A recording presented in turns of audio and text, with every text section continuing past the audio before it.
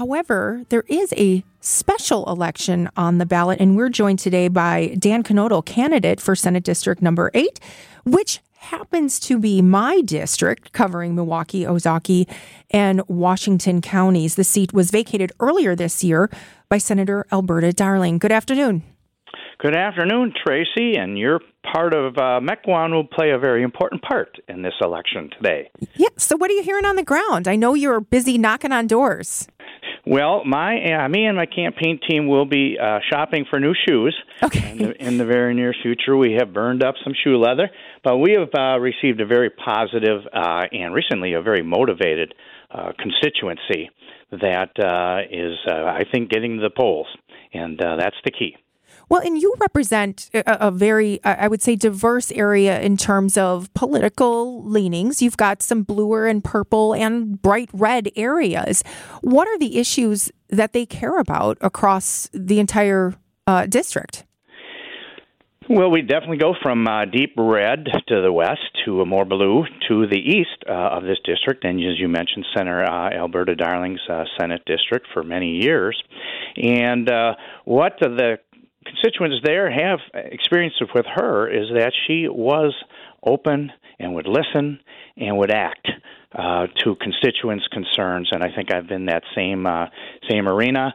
She and I have done 20-plus bills together, and successfully with 3 different governors, Governor Doyle, Governor Walker, and now Governor Evers. So they appreciate somebody who can be accomplished, accomplish things no matter who the governor is, and work across the aisle when necessary, as necessary, to govern.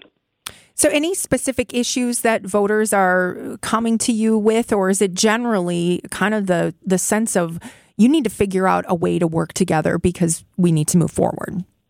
Yeah, that would when what I've heard on the doors the most was to work together. Mm-hmm. Currently, the inflationary pressures are tremendous on people, and that goes to tax reform. The inflationary pressures come more from Washington, but we can ease the tax burden here to help people with their budgets.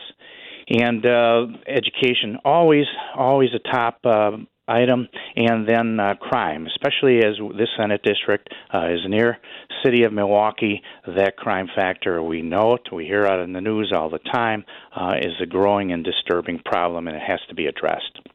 So you've been in elected office for more than 20 years now as a assembly representative. And so you're familiar with the halls of the Capitol, you're familiar with the caucuses, you're familiar with the people and the players. What do you think is the greatest opportunity as a state in the upcoming budget cycle? As we know, the legislature, Joint Finance, is going to be in town tomorrow hearing from different constituencies about the matters to be put forth in this budget. Where can we come together to actually put something productive on the table? Well, politics is the art of the possible, and I'll be there tomorrow for a while at that public hearing, and we do need to listen what people's main concerns are, but we're going to be successful, as we have been the last 2 budget cycles, to put together a prudent, sound fiscal document that the governor can sign, and he has signed the last 2 budgets, so it's a bipartisan effort at the end of that day. And I expect we'll see accomplishments in tax reform. Mm-hmm. We will see additional dollars invested in our communities, particularly for infrastructure, roads, et cetera. Education, we fully expect that protecting school choice and keeping that program solid and growing has to be accomplished. So there may be there's got to be some back and forth, there's going to be some compromise, but I think we get those things accomplished. Well, and you've proven in the legislature that it can be done. Last session, the last budget that Governor Evers put forth was basically rewritten and approved, and it did include some of those tax reforms, which we really, really hope to see again. So on the ballot today, in addition to this election, there are a number of constitutional amendments. Which one is most important to you, or how do you see some of these playing out and resonating with the voters? Mm-hmm. Well, the bail reform amendments are very important, and this will help us to place some accountability upon the judges. We know that particularly Milwaukee County, the circuit court judges and prosecutors really have not done their job well with setting low bails and soft sentencing. So this will at least address the bail portion of that they've got to take this person's past criminal history, their current and present danger to the community, into their decision-making when setting bail. So that's why it's so important to make it a constitutional amendment that judges must follow this.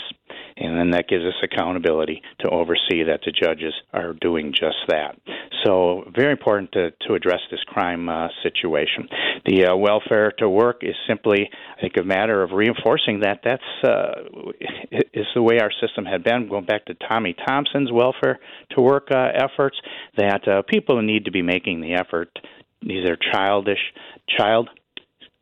adults that are collecting some unemployment benefits, but they're able to go to work, and they need to do just that. So you've run a number of campaigns throughout your career. Is there anything that stands out to you about this time around? In fact, you ran just last year for your assembly seat, but has anything surprised you as we go into the spring election? Sure. Well, to be a one issue, as the Democrats want to make it one issue, being abortion, and I've been really surprised and quite saddened that the Democrat Party candidates will not even recognize that there's two lives that need to be taken into consideration, and I think both lives can be protected with our law, and that takes time through the legislative process, and I hope not through the courts. So, but to not even recognize that there's two lives has been very saddening to me. And then the out-of-state presence and dollars that have come in to try to buy these elections. And my candidate, opponent, has about 70% of contributions coming from out of state, and that shows you where who she'll be supporting or who she's got to respond to versus Wisconsin residents in the 8th Senate District. Well, and it's certainly to really hear from the voters and to realize and recognize, and as you do, as someone who works in the building, there is an interest in moving forward and talking about compromise and how we move forward. Final question, Dan, any last words for the voters in Senate District 8 or voters throughout the state? Mm-hmm. Well, please do get to the polls. This is it. This is the opportunity for people to make their voices heard, and I think we're seeing that. So I hope through the rest of the day that will get done.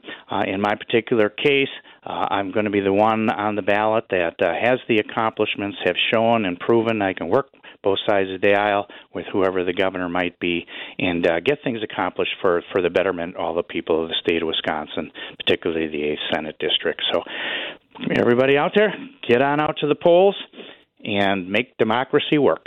Great. Dan Knodl, candidate for Senate District 8. Election is today. The polls close at 8 p.m. Good luck to you, sir. We'll be watching. We'll be listening. And then you can hopefully Tracy. Get some new shoes. That's on your agenda tomorrow, right? That's correct. On Wisconsin.